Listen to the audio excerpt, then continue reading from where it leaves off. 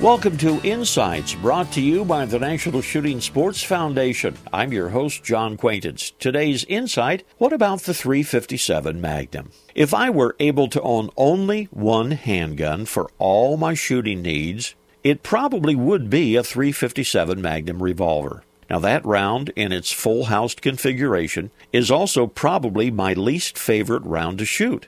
I don't like the noise. Now that's silly perhaps, but it is true. That said, for medium and small game, for plinking and personal defense, the .357 is versatile enough as a cartridge to do it all pretty well. I like to hand load. I find the .357 easy to load up or to load down. There are plenty of superb revolvers to choose from, great models like the Python, the Security 6, the Model 27, you know the brands. The gun makers must just love the .357 too, because they have made some of their best guns ever chambered for it.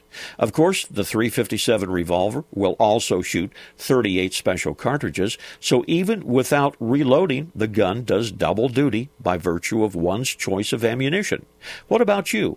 One handgun? What would it be? This reminder, join us on the web at nssf.org. This is John Quaintance.